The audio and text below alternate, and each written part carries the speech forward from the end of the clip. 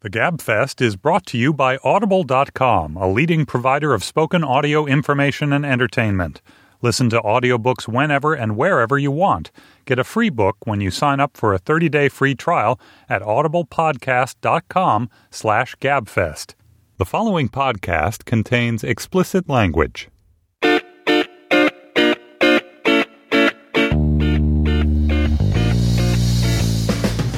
Hello and welcome to the Slate Political Gabfest for March 13th, 2014, the Between Two Ferns edition. I'm David Plotz, the editor of Slate, and I'm in New York, Slate's capacious New York studio.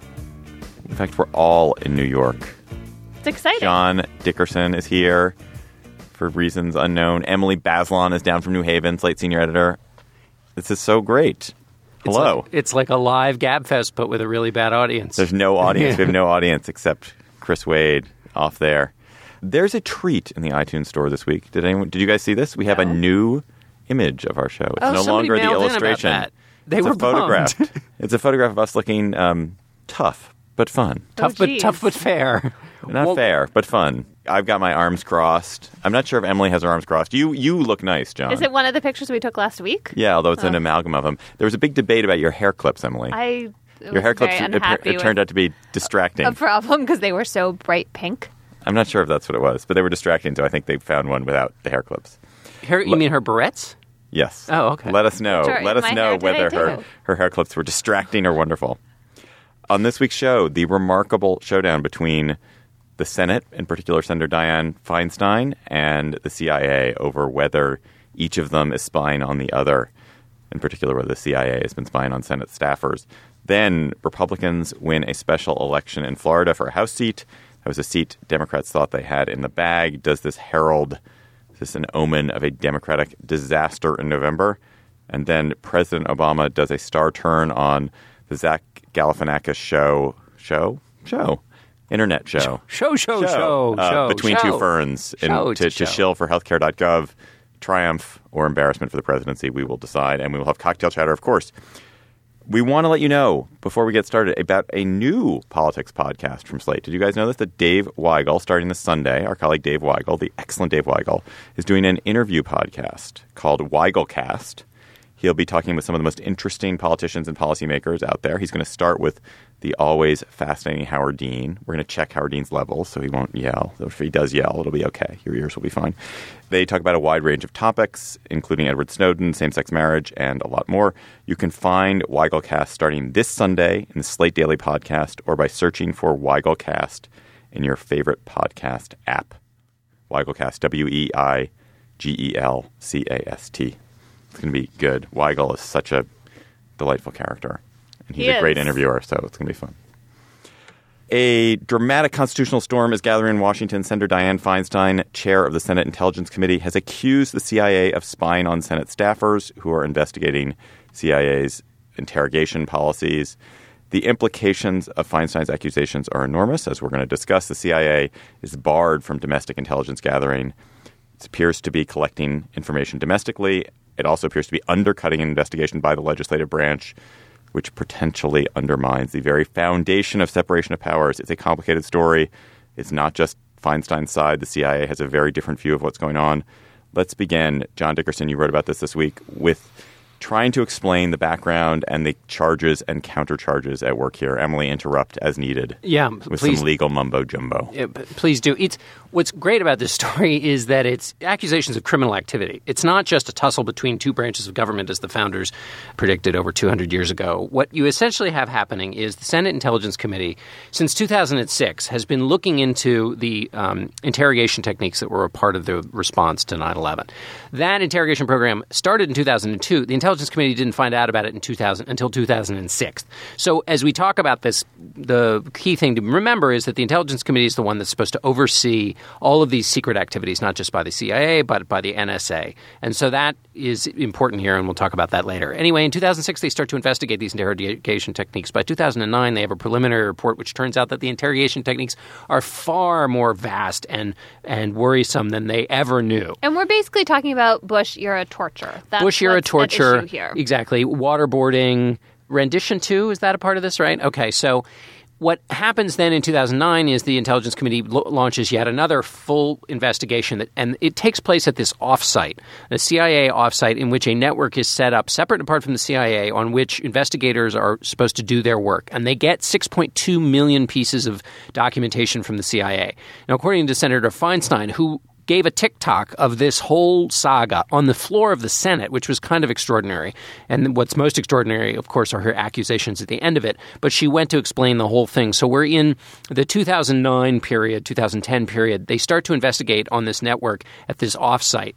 And they are going through all these documents. According to Senator Feinstein, the CIA is not helpful at all. They require each document to be... No search tool at first. It's like a huge document dump of the kind that really blocks people from seeing if there's this needle in the haystack. And anything that they look at in the documentation must be kind of scrubbed a couple of times by various people at the CIA to make sure that it doesn't give away sources and methods before they can even look at it to make an assessment. Included in this document dump is something called the Panetta Review, named after then CIA Director Leon Panetta. That review is essentially the Cliff Notes version of the 6.2 million pages of documentation to the director, and it is scathing and incredibly damning of the CIA's work. Right. It's not just a summary. It sounds like it has a lot of analysis and judgment along the way, and it makes the kind of accusations and indictments of what the CIA was doing, which the Senate Intelligence Committee then picked up on, and so they were actually consistent with each other. And let's be specific about that. What that is. So the accusations are both of the nature of what is it that the CIA did. So what is the nature of the interrogation policies and torture it's carried out, and then most importantly, was this effective? What did this lead to useful intelligence? So those are the two things that are at issue. Super important. That's exactly right. That's what's being investigated while all this other shenanigans is going on, and that's exactly right. So in 2010, the investigators for the Senate start to notice that stuff starts to disappear from their network. Now, there are all kinds of special arrangements that have taken place between the Senate investigators and the CIA on how to handle information. And there's only supposed to be CIA's sort of IT department have access to this network. So the fact that stuff starts disappearing is worrisome because it suggests that analysts at the CIA or somebody outside of the IT department is monkeying with it. Feinstein goes to the CIA. They blame it on some contractors. Then they say the White House said that they should do this. The White House, of course, says, no, we didn't. She gets it straightened out. In 2012, they release a 6,300-page summary of the work that the investigators have done. They don't release it. They don't release it. No, I'm sorry. They write it. They write it up, and it's secret. The CIA then responds with 122 pages that was released in January of this year. And also not released. The CIA agrees with some of what the investigators, but also disagrees with great chunks of it. What shocks them is that it totally contradicts the so-called Panetta Review. So the review that secret review the CIA wrote for the director is much harsher about what the CIA was doing than this 122-page thing, which is written, even though it's secret now, there is a lot of discussion about making it public. So it's written with an eye to being made public. At this point, the Senate investigators say, well, this is crazy. Your official response is very different than the Panetta Review. And they get worried because the Panetta Review, while they were finishing up their report, has disappeared from the network. So this is now the second instance where there's been some monkeying going on with what's on the network. Fortunately for investigators, by the way they see it, they've printed out the Panetta Review because they've been given clearance to print out some things that they think are particularly important. The rub is they're not allowed to take it from the secret CIA location back to the Hart Senate office building. Or if they're going to do that, they have to run it by the CIA scrubbers, and the CIA folks have to say it's okay to do this. In this case, they don't, because they're worried, because stuff's been disappearing off the network and because the CIA destroyed tapes of this waterboarding going on, that this is the kind of evidence the CIA is trying to destroy. So they sneak it out, take it to the Hart Senate office building, put it in a safe where it now sits. When Feinstein and the other investigators read the 122-page response from the CIA, they say, can we get the official Panetta report because we see... So she's now asking for it officially. And the CIA says, no, this is secret. And the CIA, and now I'm coming to the conclusion here, the CIA says, wait a minute, how do you have the Panetta documents? How do you even know to ask for it? Yeah, how do you know to ask for it? You never should have had it. Based on the fact they took the Panetta report, which they were never supposed to have, and took it to the Hart Senate office building off-site, the CIA then uses this as a pretext to then go into their computers, this according to Senator Feinstein, but she said she was told by CIA Director John Brennan that they did this. They go into the computers to see what else they may have taken, thus investigating the investigators, which then caused her, Senator Feinstein, to go nuts Then, final stage of this, the Inspector General of the CIA looks into this, says there's enough here to go make a referral to the Department of Justice to look into these CIA guys who broke into the computer system of the Senate investigators. Well, plus, though, meanwhile, the CIA is also trying to open a criminal investigation into this act of removing the Panetta Review and taking it out of the CIA network. Meanwhile, the acting CIA General Counsel launches this criminal investigation with the Justice Department and Senator Feinstein on the Senate floor. So she's accused them of hacking into their stuff, stealing documents, and now accuses the acting general counsel of the CIA of launching that criminal investigation because his name is in the Senate torture report 1,600 times. So, in other words, he's trying to stonewall this because he thinks he's personally implicated in those things David so rightly brought up before, which is, did they break the law and was any of this torture worth it? It is like, and it's a massive fight between two branches of government. So here's what I keep coming back to in this. How is it possible to sympathize with the CIA here? Because what they're trying to prevent is the Senate Intelligence Committee, their oversight body, from having access to an internal review they wrote themselves assessing the legality and the circumstances of this torture. We've had such an era of lack of transparency. The only kind of fig leaf we have are these congressional oversight committees. And here we have the agency that should be investigated, essentially blocking access, using these intimidating tactics to, get the investigators in trouble. It is so unappealing if you're a citizen trying to see how the branches can possibly be providing enough of a watchdog role here over the spies. Right. No, it's obviously indefensible what they're doing. I think to give them their due, I think what they fear happening is that this report is public, the word gets out, and that CIA officials who are doing their job as ordered by the executive branch, as ordered by the president, are going to be hung out to dry and punished for doing what they were told to do and what the government told them was legal at the time. And we've always had this hanging over. They have had this hanging over their heads, right? I mean, there's a moment capturing this in the movie Zero Dark 30 where it's basically like, who is going to be left holding the dog collar? I'm pretty sure that's the line from the movie. And that agents who were on the front lines, who, as you were saying, were acting according to the orders of their supervisors and under what they thought was legal permission. And in fact, it's true because the Justice Department, thanks to John Yoo, then of the Office of Legal Counsel, had given permission for these activities. That part of it, the prosecuting part, does seem unfair and problematic to me, but that doesn't mean we can't find out what happened. Right, and it also certainly doesn't justify them subverting another branch of government in the course of doing it. Emily, I have a constitutional question here, which is, we have a standoff between these two bodies, and the Department of Justice has now been dragooned into it, but the Department of Justice is essentially like a sister of the CIA, part of the executive branch. So how do conflicts like this get worked out? I mean, usually, I guess you just negotiate it out and everyone backs off. Well, that's right. Usually, there's this unwritten set of rules that govern how congressional oversight committees deal with these sensitive executive branch matters. There's a sort of two-step. And one of the ironies to me here is the role of Dianne Feinstein here. She has been the biggest enabler of our spies, the NSA, the CIA, of anyone in the Senate. I mean, I have just been so disgusted by the degree to which she has been an apologist for the overreaching of the NSA and the CIA.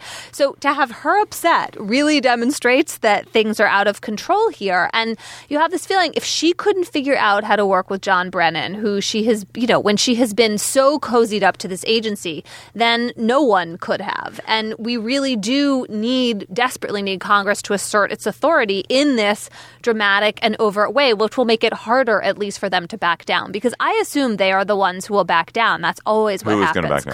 Congress, except for the Church Committee hearings after Watergate, where there was this sense of real public turmoil and dismay over the overreaching of J. Edgar Hoover's FBI and the Nixon administration. That is the one moment where Congress truly asserted. There's 6 months left because once the Republicans take the Senate, this will be over. In November 2014, this is going to be over. And already the senators on the committee are not only Lindsey Graham has been supporting Feinstein, right? Well, there's an interesting split that because Darrell Issa and Lindsey Graham and Ted Cruz and a couple of others have been supported, but Chambliss, who's the ranking member, although who's leaving, but who's the ranking member, has been kind of like, well, it's all murky, we don't know.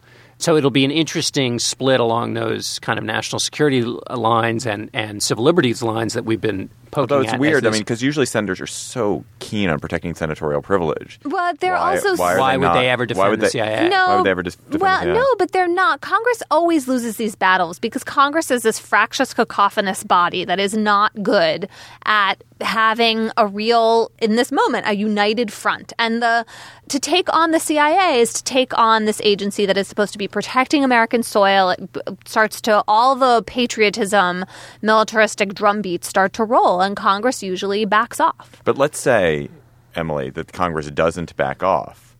What is the next step in this? Well, the Justice Department has to decide which, if any, of these criminal cases to bring. Presumably, they will want to have nothing to do with any of it.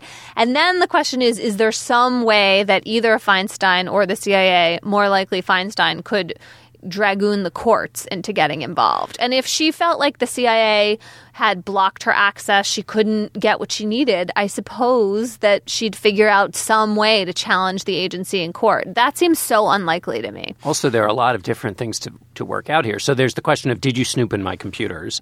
That's one big question. But the other is, is the original Panetta review going to be released to Congress? And right. That's or the most is someone damning. going to leak it? Well, exactly. Is somebody going to leak it? Then what happens to the 6,200 page? Because they were trying to find a way. Do we ever get to see that? And back to David's point about the Republicans taking over Congress. And why can't she just release that on her own? I know that there's this tradition of deference, but why can't she? I guess it's all classified. That's the reason. Yeah, I think the executive branch can classify stuff on its own, and then she has to abide by that. If you're a senator, do you have to abide by that?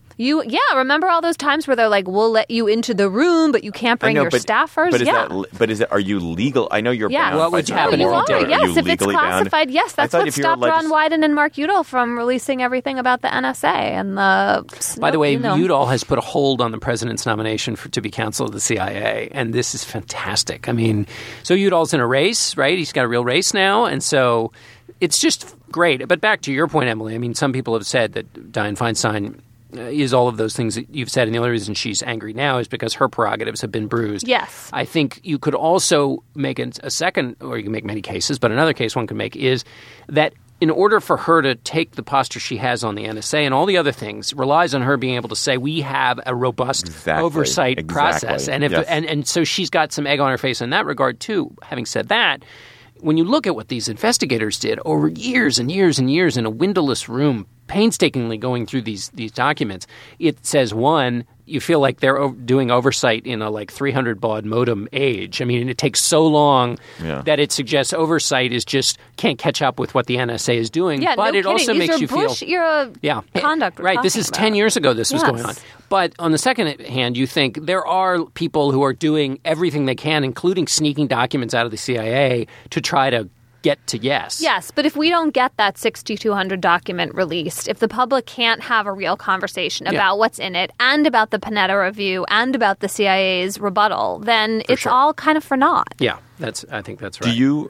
I'm totally with you, John, about this Feinstein question where people are saying, she only cares when it's her prerogatives. But I think it is legitimate for her to support what the NSA is doing and still to be upset about this. Yeah, I think it's fine because this is foundational. Except that the problem she's having here give the lie to all of her reassurances before, because these same kinks were in the system all along. It's just that this has blown up in this particularly antagonistic way. And frankly, you could argue, I don't have the evidence for this, but I'll say it anyway. The reason the CIA is being so bellicose here is that they've been given so much rope over the years, and they're emboldened to, go so far as to vanish documents from computers and then charge the very Senate staffers with having violated criminal law. Let us hear from our sponsor this week. We are sponsored this week by our friends at Audible.com. Always glad to be sponsored by Audible, our dear friends. They are the leading provider of spoken audio information and entertainment on the internet. They have more than 150,000 titles, all kinds of wonderful books, bestsellers, of course, classics, new books, old books, any subject area you care about. They've got something great. And we have been collecting recommendations from you over on our Facebook page, facebook.com/gabfest, and on email, gabfest@slate.com. And do we have a listener recommendation this week, Emily? We do. It's one that I am eager to listen to myself. It's from Glenn Shepard, and he is recommending... Our dear friend Glenn Shepard. I know, exactly. Hello, Glenn. Hello, Glenn. He's recommending The Tin Princess by Philip Pullman. Philip Pullman is, of course, the author of the trilogy His Dark Materials, which includes The Golden Compass, probably my favorite book ever. And The Tin Princess is the finale to a different series called Ruby in the Smoke that I somehow have never read or listened to. But if it's anything like his Dark Materials, it's wonderful. And Glenn says that there's an amazing narrator for this Audible read who creates multiple unique voices and accents. That is awesome. And this reminds me, I'm going to reread The Golden Compass. That's my task for this week. Good goal. For what? For the next 10 minutes? Yeah. It takes about 10 minutes to read it because it is so mesmerizing. Shoot me now. It does not take 10 minutes to read anything unless you're Well, no, that book is one. We've talked enough about my reading habits, but as a read, I've rarely read anything that I've read so quickly. How do you read without checking your email? Like, I get about 3 pages and I'm like, I just have this twitch and I have to go check my email. And that's then what ruins my ability to sit and read. Even in bed at night? In bed? Leave your device downstairs. That's the rule in my house. The people sleep upstairs. The devices sleep downstairs. It's my alarm clock.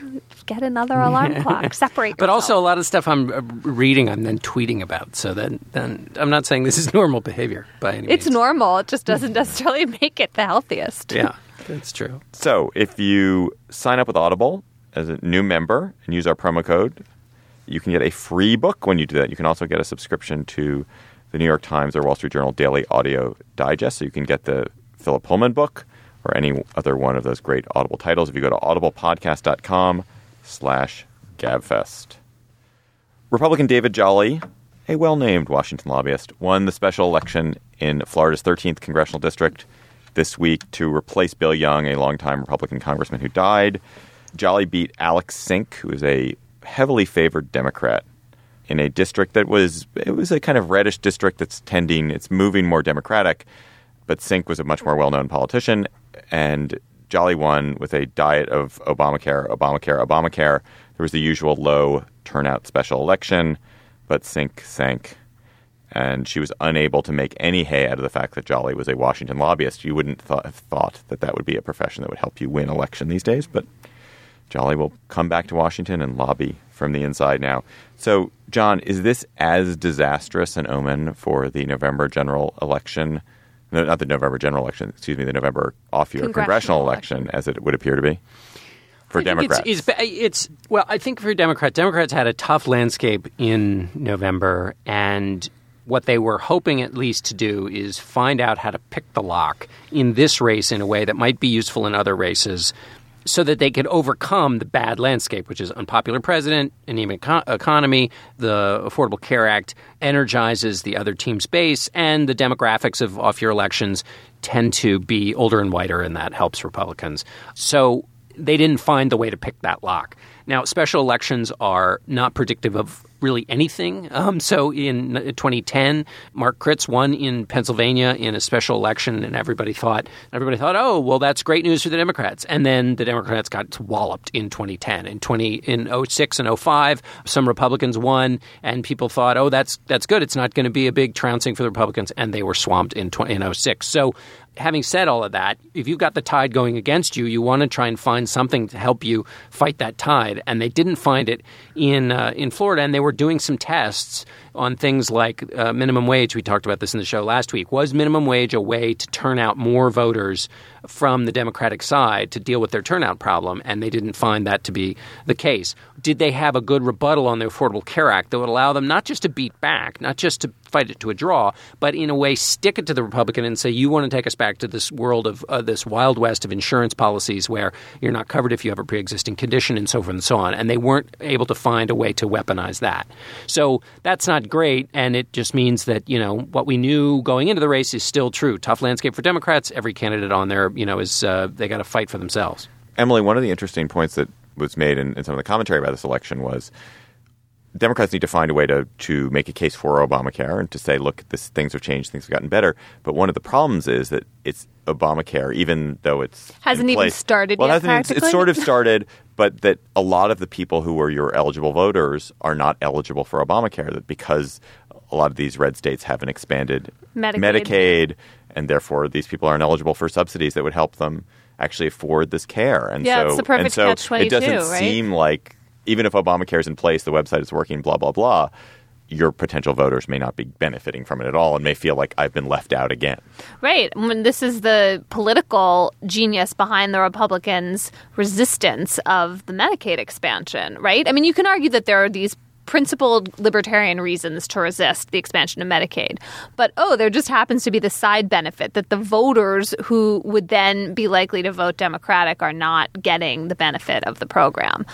I do wonder, though, that as Obamacare, if it works, starts to shed the healthcare.gov taint, right? I mean, if the administration gets closer to its target numbers for sign up in the state and federal run exchanges, if people do start to see benefits from all kinds of facets of the program, if this is just going to change. And then the question is, well, how long does that take? Because, you can invoke the bad, shaky beginning of Medicare as another kind of example of this. But I don't know the politics well enough to know, was it like 4 or 6 years out in the Medicare wilderness before? I also have the suspicion that even if Obamacare is working really well, that Democrats actually aren't going to get the benefits of. People just sort of feel like, I've got it. Right. Of course, it's mine by right. Well, you could take it away, though, as a Republican weapon, I suppose. You would neutralize it, even if it doesn't create lifetime loyalists out of the beneficiaries. And that's, you can do the best you can hope for is to neutralize it. And that is probably not even possible because the people you have to neutralize it with are two constituencies you have the least currency with. One is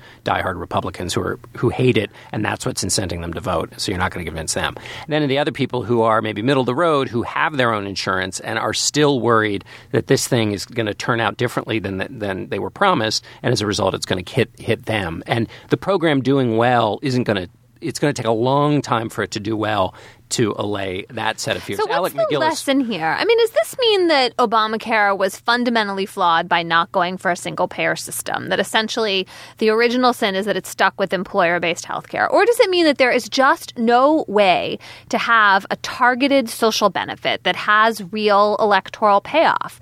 Because it benefits poor people, essentially, who either don't vote in as high measures or aren't going to make the connections that, the Democrats want them to make. It just feels like a thankless aspect of all of this. Well, it's a great question. Where do you put the needle down to pinpoint? I mean, Alec MacGillis in The New Republic makes the case we were just talking about on Medicaid.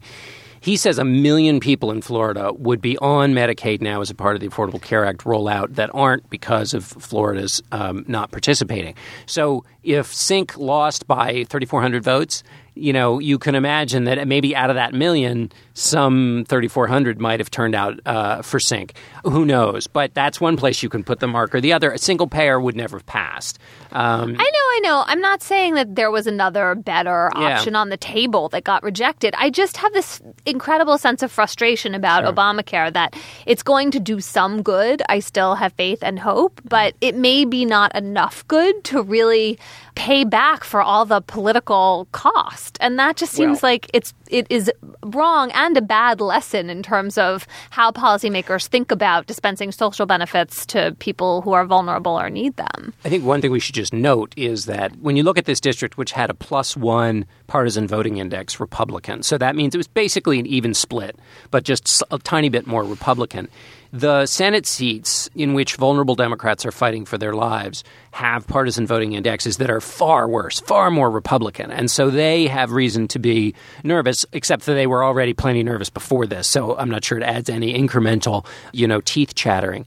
But the important point is, if Republicans take over the Senate, they will have the Senate and the House. And health care will be ready for them to go after. And that'll be really fascinating. But they can't repeal it. Well, they have Obama. I mean, they won't override the president, but they will make an attempt. They will have to put legislation forward. They will have to offer, as opposed to just... No, they don't have to offer anything. They just repeal it, and then they yammer on and in their unconvincing way. I don't think so. What you've seen already, even in this election, is that the repeal message for Republicans, they've moved away from it and moved to replace. Because the problem for Republicans is you can't be for nothing for a huge, long period of time, which they now have been. I mean, the notion they've voted almost 50 times, or I think it now may be 50, to repeal it only, it does start to cut when you're trying to make the case that you're a national governing party. When you're in actual control of both houses, repeal won't do it. You got to replace. And then the question is, what will they replace it with? And then what will happen? With the president still there? I mean, it will be it will be fascinating to watch should it Well, they come down to take that. away the individual mandate and have some unrealistic idea that the insurers will still continue to cover people with pre-existing conditions, right? Well, I mean, that's the compromise they've come up with so far. They've just never explained how it actually is going to work. Well, insurers will be required to cover people with Yeah, pre-existing but conditions. the risk pool will completely fall apart fall because apart. there'll be no individual mandate. Yes. It's going to be great. It'll be awesome. It's going to something Magic will happen. wands It will will heighten the wave. contradictions, and then Yeah. there will be single payer. In Let our us- lifetime? Single think payer so? in our lifetime? No. not in this country. No, I guess not. So if you think about civil rights, right? If you think about race in America, the positions the parties have taken on race have actually endured and had meaningful political impact for 50 years, right? Could you say the same for the social benefits, that people still credit the Democrats with Social Security and Medicare, and they feel warmly towards Democrats because of that?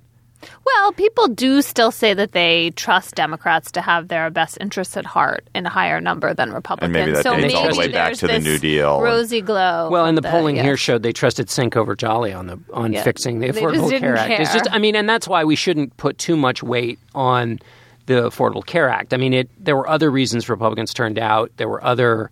And she was no great candidate. No, she was let's just neither one of them were great candidates. But Yeah, you're but right. he's She was a He was a Washington Washington right. lobbyist. He's lobbyist. a lobbyist who's he was a terrible candidate too. It was kind of two bad candidates against each other.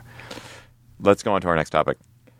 President Obama killed it on Between Two Ferns, Zach Galifianakis' mock talk show, the show in which Galifianakis plays a talk show host who's an aggressive moron oaf, allowed Obama a chance to highlight healthcare.gov, presumably to an audience of younger people that the administration really wants and needs to sign up for Obamacare. Obama was kind of antagonistic. He was funny. He was deadpan, mocking, cool. A little mean. Mean. And it seemed to have worked in the sense that Obamacare or the healthcare.gov has seen an increase in web traffic in the days since the video clip was shown online. It was really funny, I thought. Did you guys agree that it was really funny? It was a good Between Two Ferns episode, right? Which is what the director and Zach Galifianakis, however you say his name, kept insisting that they were really after. I don't know how they could have not aired the tape if it had sucked, but it worked as theater. Although the Between Two Ferns, some of them are so. I mean, the one with Charlize Theron. That special kind of comedy where they played it. It's just fantastic. And the president was good in his version, but if you've never seen Between Two Ferns, you should go watch some of them. The subtle bits of human behavior that they nail so perfectly. It takes you 45 minutes just to explain what little thing they have been able to capture, but you know it when you see it. So, Emily, Bill O'Reilly, a noted American political commentator, said this was a disgrace, that Abraham Lincoln would never have done this. Abraham Lincoln is rolling over in his grave. It has disgraced the office of the presidency. It's undignified. Is it? I am all for less dignity, I suppose. I mean, in general, I'm not so interested in pomp and circumstance, and I always want to bring people down to earth. So I have a predilection in favor of this. But I think, and this is not my original idea, the Abraham Lincoln historical example I think is wrong, because Lincoln was actually a great communicator, and he would have, if he was alive now, he'd be picking up on whatever is the best way to reach these young hipsters who are not signing up for health insurance. Let's go and find them. You know, when you think about it that way, it seems pretty genius. It seems like something any president could do. And, you know, there is a tradition of presidents going on, Saturday Night Live, some of these other shows. Obama's been on Late Night before, and he's not the first one. And usually it's just not as good, right? They go on Jon Stewart and they kind of tank because they're not really willing to play the game. Right. What worked about this so well was that Obama had obviously watched the show and got into the spirit of it. I don't think a sitting president ever gone on SNL. Saturday Night Live or on Just candidates, Stewart. maybe? Yeah, I think Yeah. Clinton went on as a candidate on Arsenio, and Sarah Palin went on Saturday Night Live. Right. And I think Obama went on as a Obama did candidate. The Daily Show. Was he a Was candidate? he? I feel like he was maybe he was a candidate and the president. It doesn't seem that.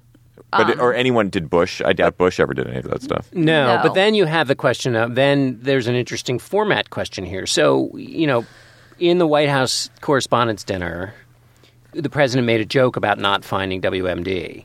Now, in that context... President Bush. President Bush, yeah. So in that context, joking about the pretext for a war seems like to not be that funny. And yet here you have President Obama not making any jokes it's just appearing on the show. So right, it was less edgy in terms of content. It's merely the form that makes it seem like, he's taking this big stride. Well, he was joking. I mean, it was dignity. like the whole thing of like, does he want to be the last president you ever interview, or but like making a third totally government? It wasn't a joke with where the underneath it is something that's like so deadly serious. Right. That was. Let me ask you. Well, underneath it was that we've botched our healthcare.gov rollout. That's pretty deadly serious. Yeah, there was some serious content, but it wasn't the same as like going to war and people dying. Here's a question I wondered. So Stephen Colbert set the modern tradition of speaking truth to power when at the White House Correspondents' Dinner he made, jokes about the president who was sitting inches away from him. God bless him. There were some people who were saying that's what, comedians are supposed to make people in power feel uncomfortable. This was suggested by Galifianakis. This was being the handmaiden of the administration. Do either of you find that problematic? So not from the president's side, but from the comedian was side. Essentially too in on the joke. I mean, I don't think that Galifianakis was going after Obama here at all. Yeah. I think you're right. And he has said, or the director has said, we're all for people signing up for health insurance. I do think, though, that essentially saying to the president, your people, you completely screwed up this website is not everyone what knows you're that. not. Who hasn't said that? Everyone knows that, but to say it to the president's face on camera is you don't give him any credit for that. That's no, not at all. And I would say, here's what I would say. I actually want to blame the president here because I don't think it's up to Galifianakis. Not every comedian, every situation has to speak truth to power. That is not necessarily his job. I think it's fine when one wants to do it, and it's great that Colbert did it at that occasion, but I don't think everyone has to do it every moment. What I object to is that the White House does this. White House sits for this interview, gets all this credit. White House never does any interviews with real journalists. Once in a blue moon, they submit to something. Obama spoke to O'Reilly at the Super Bowl. That was okay. Clearly but basically, the entire time. Basically, they never let actual journalists cross-examine the president. And well, so and when they do, it's the David Remnick, Michael Lewis model we've talked about, with that it's much more sort of armchair, and then you have all this quote approval. Yeah, and it's not TV. That's also not TV live. direct, or right. I credit the Obama people as being opportunistic and looking for a good opportunity, but I sort of deplore the fact that they spend his time on this stuff and not actually letting journalists at him. Right. So, it's not either or. It's both. That they should have paired this with some moment where they let some eager conservative reporter ask hard questions. Well, or just a regular. They got off the hook on conservative too because they can say, of course they're going to ask IRS Benghazi and healthcare.gov questions because they're just so. It's easier for them to dismiss that than sitting down.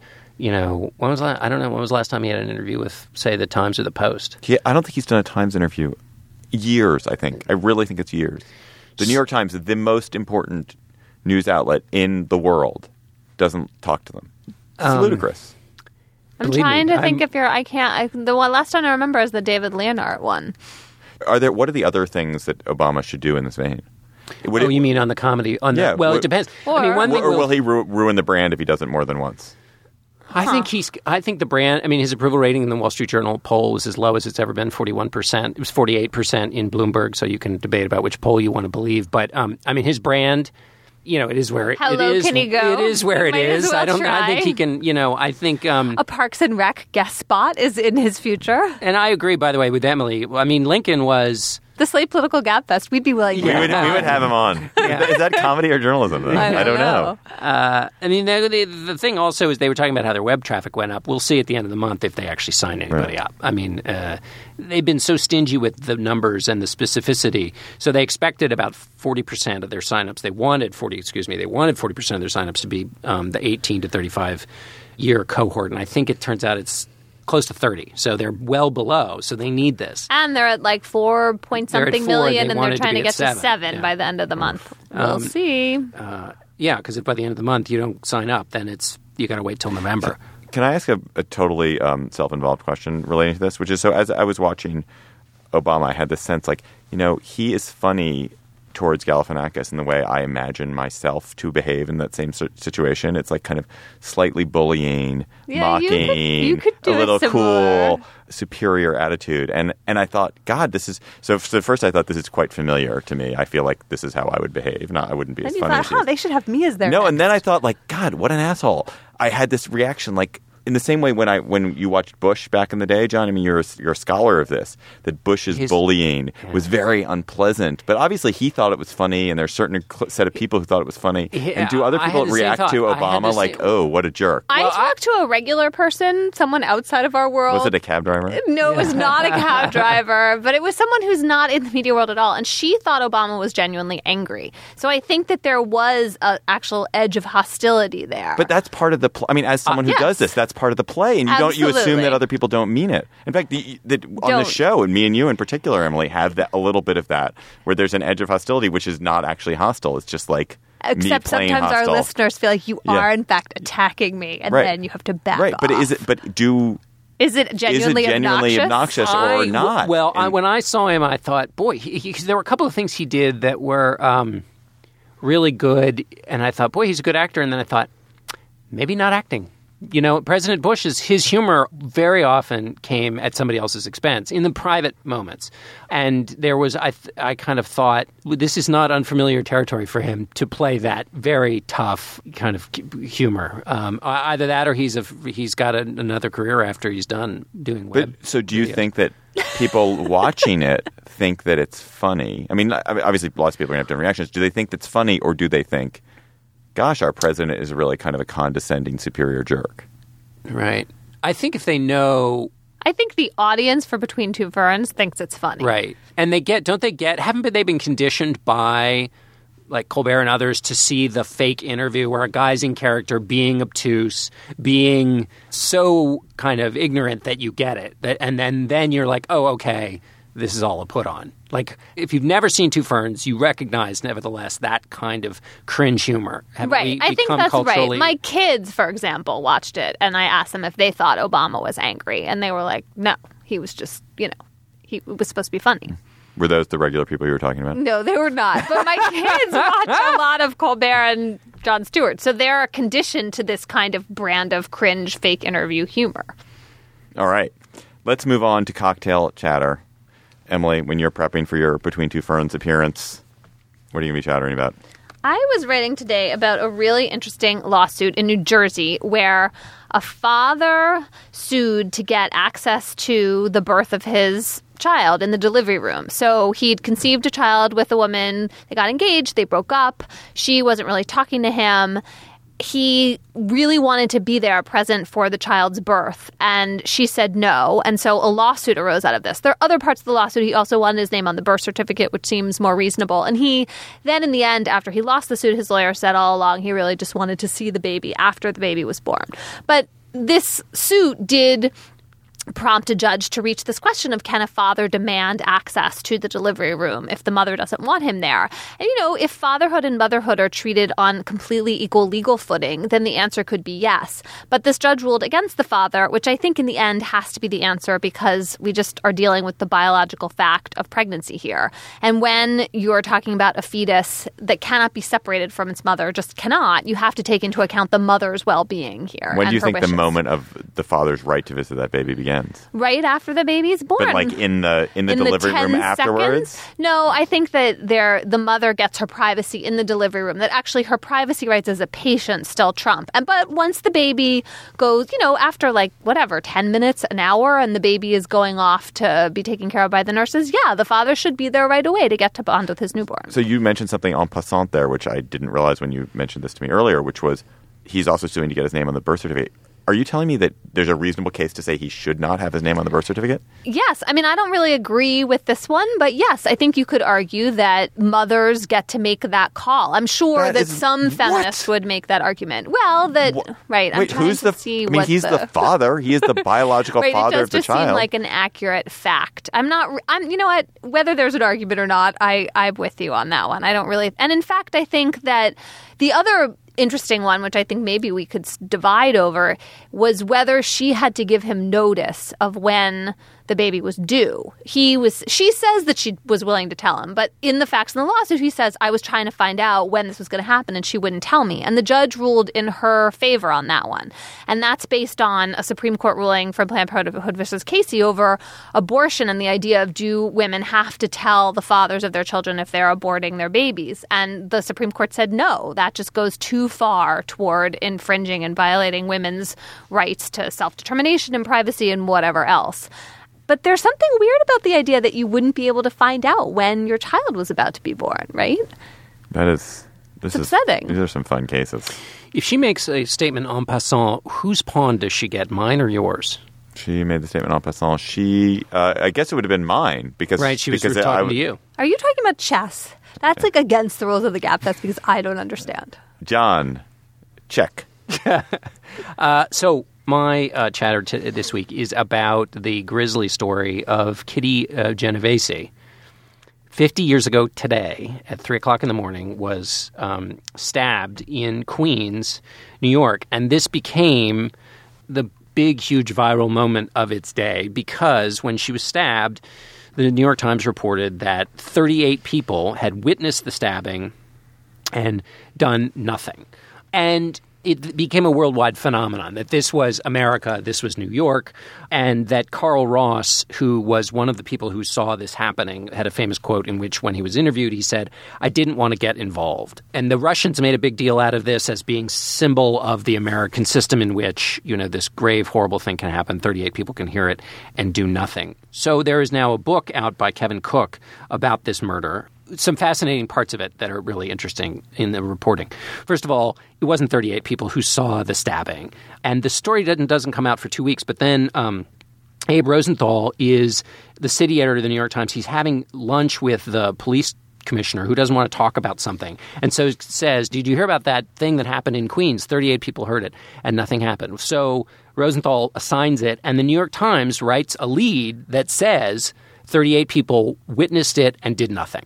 It was totally wrong. It was only a few people. Lots of people kind of sort of heard what happened, but they weren't sure what they were hearing. Well, there were multiple attacks, according to Cook. So there's the first attack, but then she gets free because somebody yells out of their window at the assailant, at Winston Moseley, and he runs away. And some people see her. She was okay. She thought she was okay. He then attacks her a second time. But there were two guys who are horrible. And one is the Carl Ross, who was apparently a heavy drinker, who, when she's being attacked right before she dies, opens his door and sees it and then closes his door. And the other was this guy aptly named Joseph Fink, who saw it happening and said to the police, I saw it and I was going to go get my baseball bat, but I took a nap instead. It's just sort of extraordinary. But then another fact is, and the reason the police chief would say it was 38 people doing nothing, is that somebody did make the call. And apparently, according to Cook, there was no 911. So you didn't just know how to call your cops. You had to go to the Yellow Pages and get your local precinct number. And sometimes when you would call, they would say, if you don't like your neighborhood, move. That they weren't, the sort of Johnny on the spots that they then would be when 911 was implemented in the late 60s. So somebody did make the call, and the cops just never showed. They just blew it off. So, you know what this story is really about? Two men not responding as they should have, and the cops. It's about how people didn't care about women getting beaten up and being the victim of sexual assault. That's what it's indicative of, and that was much more typical in that era. The final point is that Moseley is still alive. Oldest prisoner in the New York penal system. How old is he? 78 years old. 78 years old is the oldest prisoner in New York? Yeah. Wow. I guess... That's weird. I would have thought that would be much older.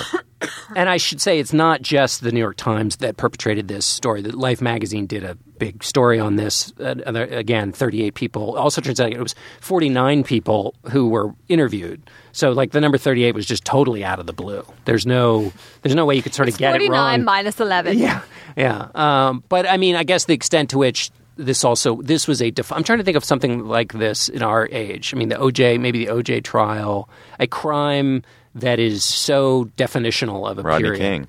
Yeah, probably Rodney King. For us, yeah. And Trayvon Martin more recently. Trayvon Martin is, yeah. Trayvon Martin, definitely. My chatter is not nearly as good as yours. I'll do it really quickly. I was having dinner last night with someone who has a house in Provincetown, and he was telling me that something I didn't know, which is that there's a lovely little battle that goes on between Provincetown and Plymouth about the Pilgrims, because who knew? The Pilgrims landed in Provincetown first. It wasn't Plymouth Rock. They came to Provincetown. Provincetown just blew it because there was no rock there? Yeah, there was no rock. They spent 5 weeks there. Only smooth jazz. They wrote the Mayflower Compact in Provincetown Harbor, but then they didn't stay. And then they went on to Plymouth. And Provincetown, I think, ever since has been feeling envy. They've built a 250-foot tall monument in Provincetown to the Pilgrims, the Pilgrim Monument. It's so sad, right? Trying to retrospectively claim your incredibly important moment in history, but somehow it's passed you by. And you can see why they wouldn't stay there. It's all right on the end. It's like at the end of the continent. What's so great about Plymouth?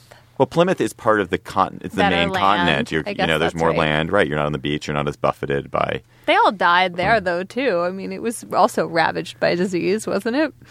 They had a really hard winter in Plymouth as well. Yeah, I feel certain of this. They survived to leave us. Dickersons are possibly. No, we weren't a part of the Massachusetts. We were the Virginia. You were Virginia. Were you really? Are there Dickersons? No. I mean, to the extent we were anywhere, it was through the South, not through the North. How I don't far know when. Back? You don't know. There are some members of the family who will claim attachment and lineage to basically any important figure in American history you'd like to choose.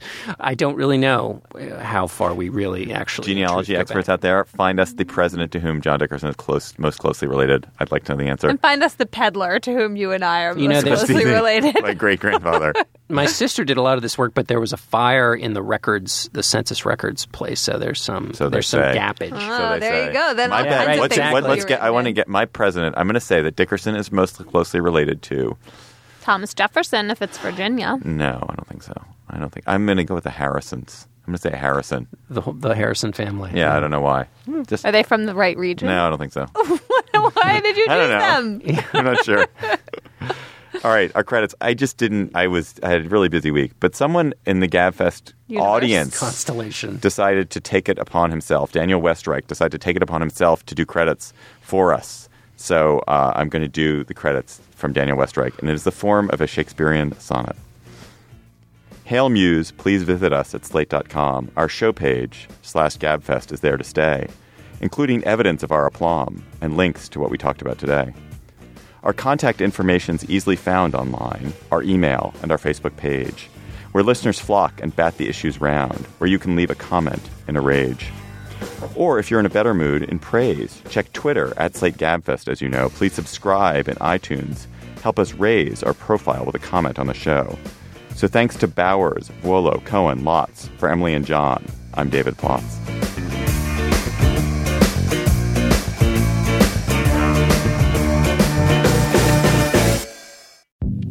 Hi, this is Dahlia Lithwick, host of Slate's legal podcast, Amicus.